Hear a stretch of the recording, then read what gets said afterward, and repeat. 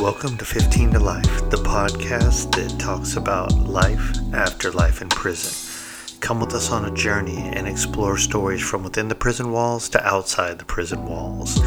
All of these podcasts are dedicated to the victims of crime.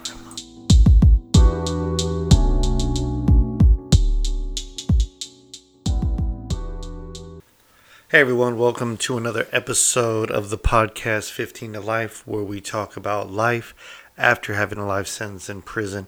And I'm your host, Tito Guerrero, and today I want to talk about politics. And for those of you who vote and everything, which I hope you do, y'all know we got an election coming up, right?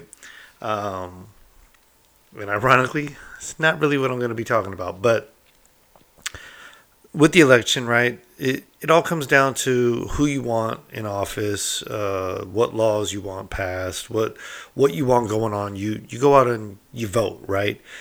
You quote-unquote have a say in it. I know the reality is some things are a straight democracy where you vote, you count them up. Other things are, depending on where you're at, your vote might have a little bit more weight than somewhere else. Either which way, there's a process, right?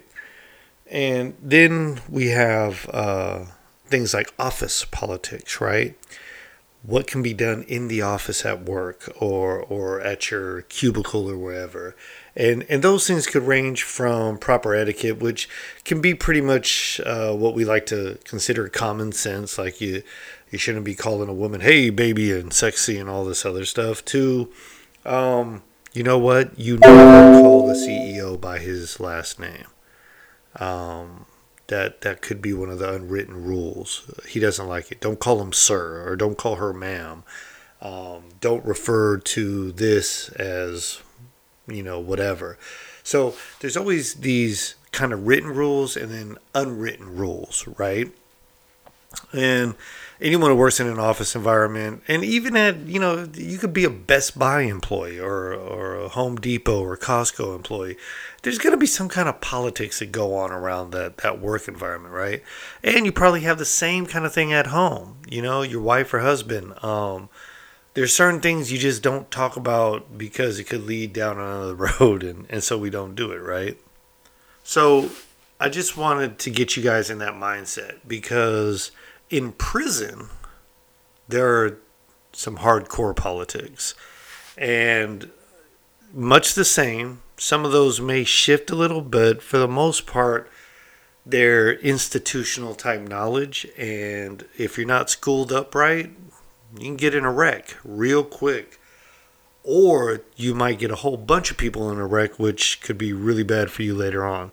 So I just wanted to kind of give you guys a quick scope on this. And hopefully I'll be able to get in contact with some of my brothers that were in there with me.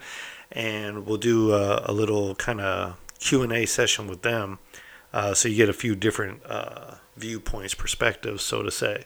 So, needless to say, if you've been listening to these podcasts, you'll know that I did a total of 12 years incarcerated. 2 of those were in county jail. Hated it in county jail.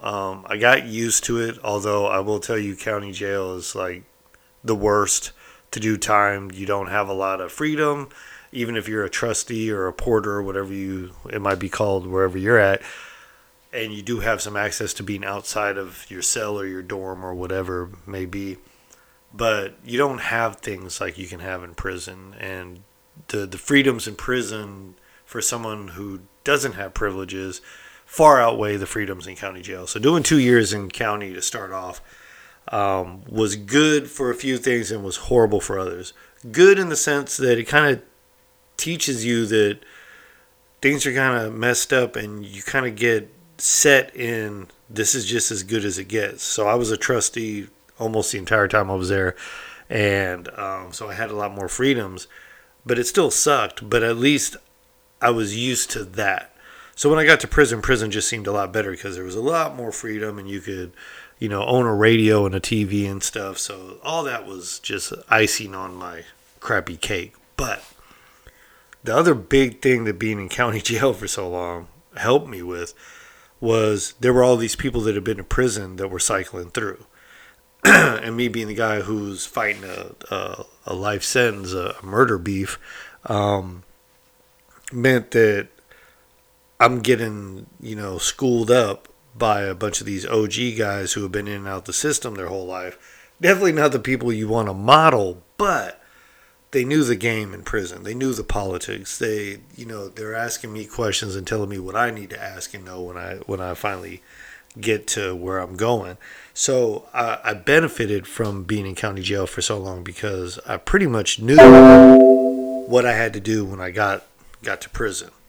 I will say there were certain things that I wouldn't know till I got to where I was going, because every yard is going to have, just like every office, is going to have its own kind of little guidelines and everything. But I wanted to kind of put you guys through the general politics and then kind of what it was like for me as a lifer inmate showing up at a yard and having to do what I had to do to fully be accepted by my group. So politics is simple yet complex. So when it breaks down, everything is segregated in California. So you got whites, blacks, you got Mexican nationals, you have your AMIs, or your American, your Native American Indians, and you have other. And these are all designated by: white is WHT on any classification card, black is BLK. The Mexican nationals are just MEX, and I might even have that wrong. I'm sorry if I'm screwing that up. I'd have to double check that. Others are OTH, and Native Americans are AMI. So you see those little prefixes, you pretty much know who you're dealing with. Then within the Mexicans, you have Northern and Southern Mexican. So those three classifications under Mexican aren't housed together. They're separated. Now, in a dorm setting, you can have everything except Northerners and Southerners in the same dorm. You'll have a mix of everything else: white, black, other, Indian, the whole nine. Others, which I've explained before, but I'll say it again, is, anyone that doesn't fall in those other buckets. So some Latins, like I'm Latin because I'm Peruvian descent, will go with the Mexicans or ride with the Mexicans. So in other words, they fall in their car or their group, and anything that happens, that's who they back. Someone like me, I rode with the others. Others consist of pretty much everything that doesn't fall in those other groups. So you're going to get, on the Latin side, you're going to get, Puerto Ricans, Cubans, Dominicans, Peruvians, Colombians, but some of those people might ride with Mexicans. Then you're going to have all your Pacific Islanders, your Samoans, your Tongans, anyone from Fiji. I mean, you'd even get people from Australia. We had Russians who didn't want to be white. They didn't associate with the whites, so they were in our group. Jamaicans, all the Asians, all your Vietnamese, Chinese, Cambodian, Thai, all that, right? Hmong, everything. So anyway, you got these segregated groups. Everyone will have their own internal politics for their groups. Now, mind you, whites and blacks, kind of like the Mexicans, the difference is the Mexicans, you'd have Mexican nationals north and south. They might have their own little breakout groups by their cities and stuff too. But your whites and blacks really would break down. There'd be a whole pyramid under that WTH or that BLK. From your Bloods, your Crips, your different Coco County, your Aryan Brotherhood, your Nazi lowriders, like all these different groups that fall within that. And then you got cities in different parts of California, your NorCal, SoCal, your BGF, your 415, like all these different groups that roll up. So it was like some crazy stuff. So you could have internal funk between these groups, or the whole group of whites fighting all the blacks. Like it didn't matter where you were from, what gang you were. Today you're just white, you're just black, and we're fighting against the others, and that's just how it was. So I'm kind of working my way up to the actual politics part. Sorry. So politics were pretty simple. Like everyone has their areas chalked out on a yard, and the worst thing ever is to show up at a brand new prison. Thank God they haven't been building any of them lately. But if you show up at a new prison, you're going to be fighting. People are going to be getting stabbed because people want prime real estate. Just like out here in the free world, right? Like people will do whatever it takes to get, Boardwalk and Park Place. And prison is no different. People want the best picnic tables. They want the best handball court, basketball court. They want the best areas for multiple reasons. It's just the best spot on the yard to see everything. It's the best spot near, the exercise equipment. It's the best spot from a security standpoint for that group. Like everything. Or it's the best spot away from the guards where they can't see so you can hide weapons. All that stuff. But people will literally fight and die over claiming that area. And once you beat everyone else out, that is now your area, and no one, per the politics, is allowed on your property without your approval. So that's one of the first things with politics, right? It boils down to you have your area. So if you show up, me as an other, I transfer to another prison, I have to find one of my people to let me know where our areas are, how we do things here. Is it mandatory that you always have your shoes on? Is it mandatory that when I go to the bathroom I have to have two people to have my back versus just one? Like all of that. Or is it a soft, lower level yard that I don't need anyone to watch my back when I use the bathroom? I can just go by myself. And I know all this stuff might sound a little foreign and weird to you, but this is prison, and those politics, something is stupid, and I'll go to that going to the bathroom thing. So mind you, on the yard, and depending on what level you are in a building, bathrooms are open. And mind you, when you're using the bathroom as a man, you're pretty much going to have your back to the entrance. And although they're wide open and anyone can see you, the reality is you are very vulnerable when you use a restroom, right? Especially when you're in the restrooms in the middle of a yard. So it was mandatory, you have to grab someone to go to the bathroom with you. And depending on where you're at, that could be one or two people. It might even be a whole freaking group. So you would have to grab someone. And if you go use a bathroom by yourself, as stupid as this sounds, because it jeopardizes the security of the group, you could be DP'd or put on punishment, disciplinary, right? And you might go, damn, that's messed up. You really have to go to the bathroom. There's no one else around, so you go use it, and you're going to get in trouble for that? Yes. Why? There's a bigger picture, and I didn't get it for a while, and then I did get it, and then I didn't agree with it. But the reality is this. I go up to take a piss by myself. Some dude that's about to get taken off the yard because he's a child molester or whatever is walking by and sees an opportunity to do something to me so he can get off the yard without getting beat up by his own people. And because I don't have my security with me, he takes advantage of that. Hell, maybe even stabs me or something. Who knows? But that chain of events will set off another chain of events. Now my people see what's happening. They jump up to get this guy. Because that's the rules. Someone jumps one of your people, you're jumping in. Unless it's a already sanctioned one-on-one deal and you leave them alone. So now my people are jumping up, and now this guy's people, even though they're about to get rid of him anyway, they see my people beating this guy up. Now they jump up. Now it's a full-on riot. Now, when all the dust settles, and this is what amazed me the first time I seen this kind of thing. Like there's an actual investigation that goes on. Like my people will investigate what happened. I will be questioned. I will literally have to document what happened. Like, how did this guy get me? How did he get to me? Where was my security? Why did I not have security? Why did this guy want to get with me on this? What did I do? Like, I'm going to have to explain and justify everything that happened. And when push comes to shove and it comes down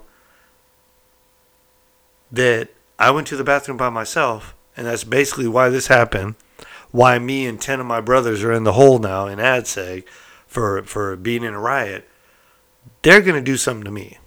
And it could be something as simple as, like, I don't get to go to yard, I have to work out for the next 3 months, to I'm getting beat up to I'm getting stabbed.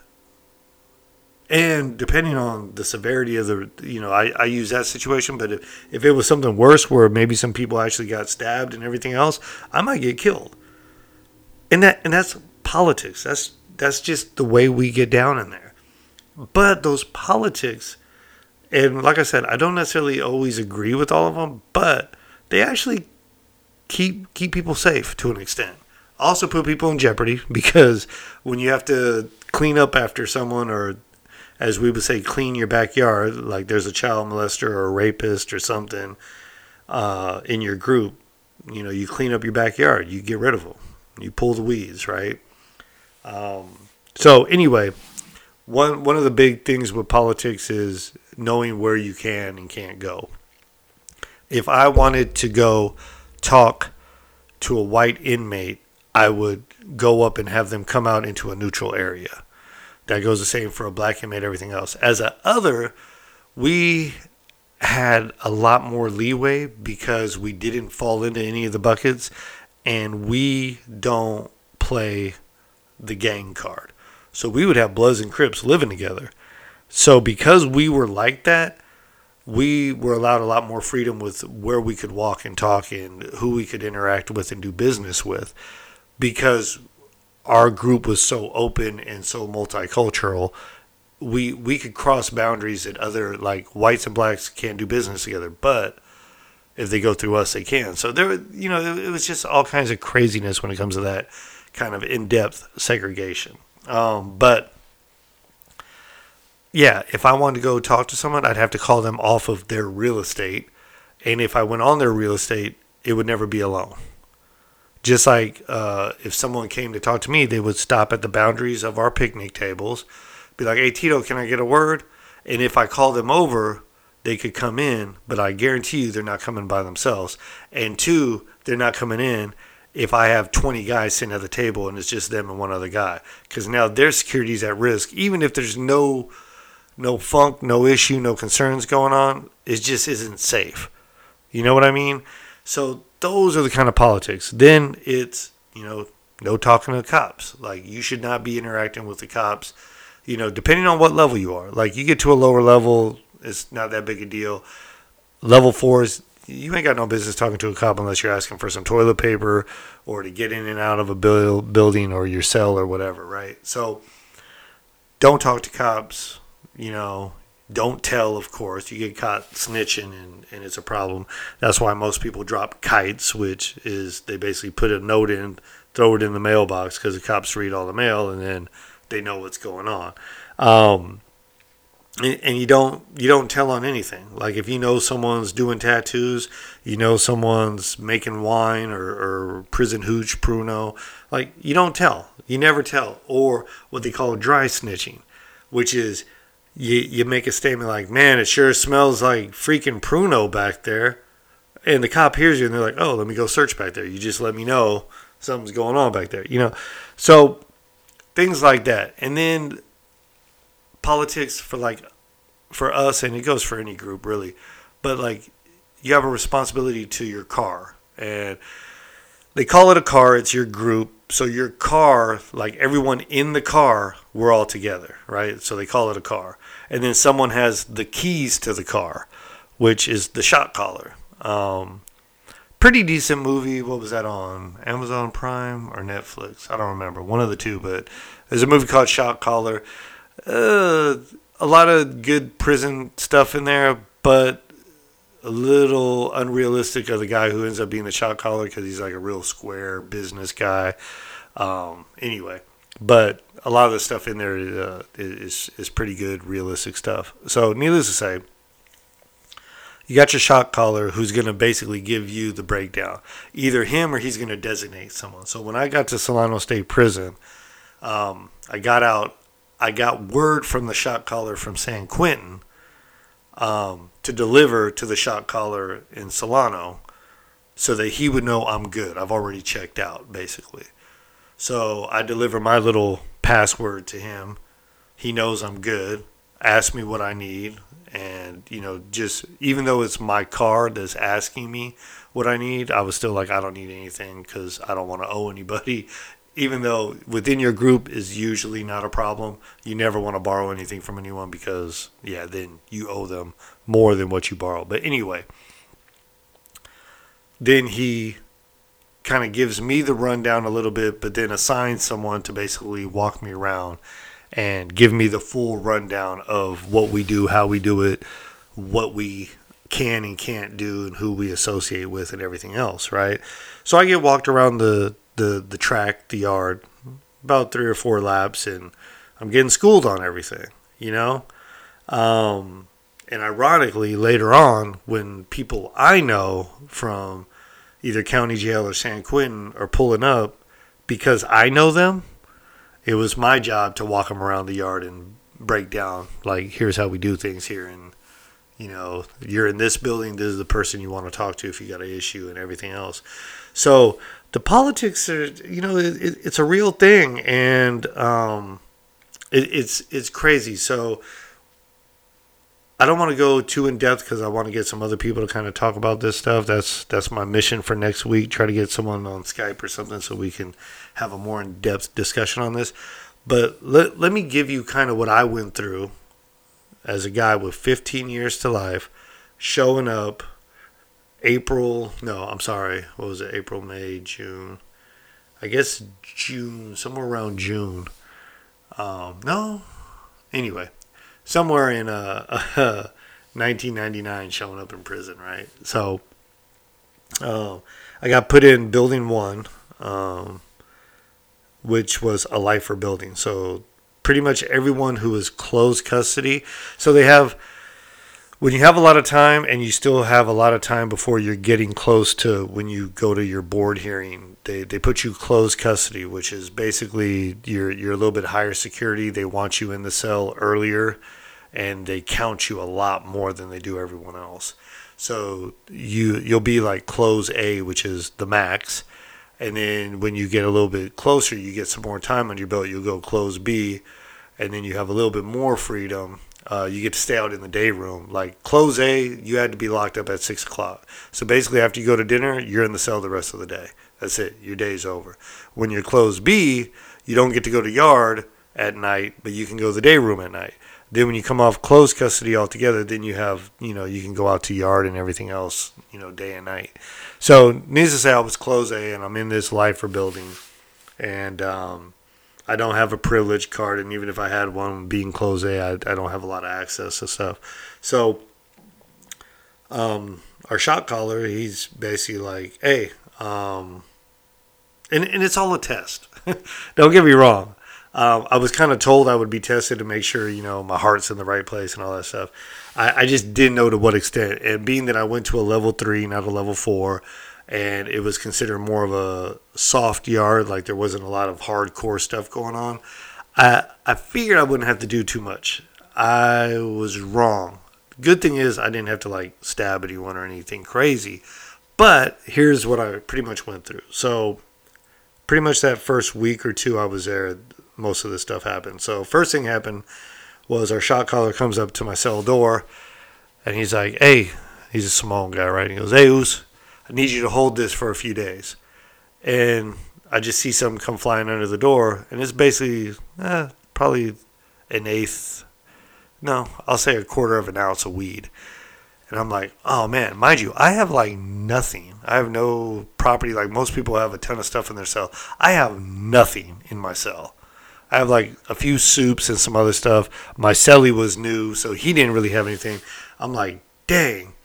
So, I did the most stupid and obvious thing trying to hide something in prison. I cut a little hole in my mattress. I tied a string around it, stuffed it way down my mattress, and left the string where I could reach it if I need to pull it out.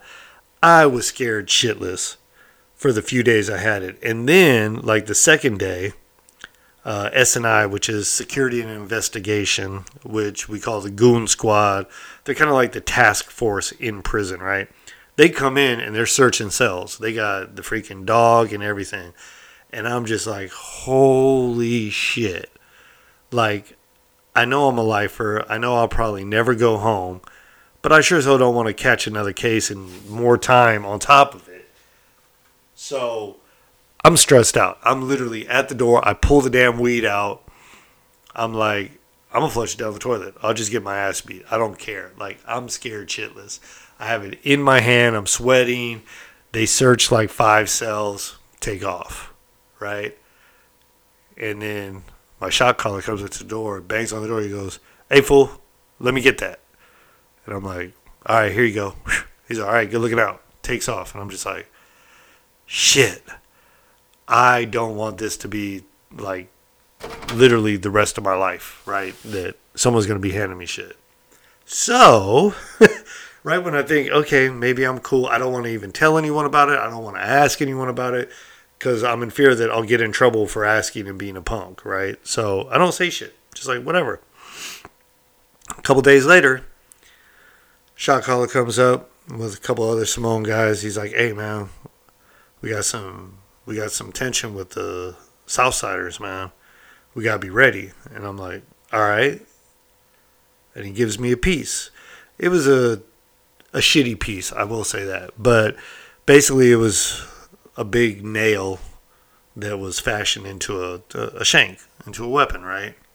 And he's like, "Need you to carry this on the yard until things cool down." And I'm like, oh, shit. So if you ever watch Lock Up, you'll kind of see it. If you see a prison movie, you'll kind of see it. Basically, they have S&Es on the yard, which are the correctional officers, search and escort. They're basically yard cops. And they'll walk around. They'll randomly stop people, pat them down, search them, check your lunch bag, whatever, check your cup to see if you're drinking wine or whatever. For the most part, if there's no tension on the yard, they kind of just kick back. And where we were at, it was hot. So a lot of times they don't like walking around. They're in their jumpsuits and stuff. You have your gung-ho ones that, you know, think they're Rambo and stuff. And they live for walking around and searching people. But for the most part, it's not a real bad thing. But, yeah, they will randomly stop people. So here I am. I don't have, you know, like I don't have anything, and I'm just walking around with this freaking nail, wrapped up nail, like in my waistband. I was scared to freaking death. I was more scared getting caught with it than having to use it. I will say that. But this was part of my kind of initiation into prison, right? And I carried it around. It wasn't that long. He only made me keep it for a few days and asked for it back, and he took it back. And I was asked to do some other things in the rest of my time, of course, but that was like the test. And not to mention, I didn't know, to be honest, if a cop had stopped me, I don't know what I would have did. I really don't. But these are the kind of things you go through. And don't get me wrong, that's lightweight shit. Like, some of these dudes, they have to carry a piece up their ass, like, every day, 1 month out of the year. Like, there is some ridiculous politics that go on in some of those other groups. And then on higher level security levels, right? So politics ain't no joke. But that's why I also jokingly say, like, someone who can weather that storm in prison can get out and play politics in other arenas easily, because it's nothing. It is nothing. It really isn't. But anyway, I just wanted to give you all a taste of kind of like some of the stuff I had to go through when I first, got in. I'll go over some more because that's just like the very first few weeks. I'll definitely go over some more stuff. I also want to have some guests on here to kind of talk about what they might have had to go through. But anyway, please shoot a comment if you have some questions about what I just talked about or some more in-depth questions. Know that if you have a loved one that's going in, definitely their affiliations, if they have any, if there's gang affiliation, there's shit they got to do that can be really crazy. And mind you, there ain't, like, you go in as a gang member or affiliate, you're riding and dying until you get out. Or you're potentially getting really beat the hell up or killed to get out of that situation. Or you're PCing up, or, it's SNY, Sensitive Needs Yard. You'll go SNY and then your name is shit for the rest of your existence. And you still got to worry about someone trying to get you in prison, because that's a huge thing. If you can get to someone who's protective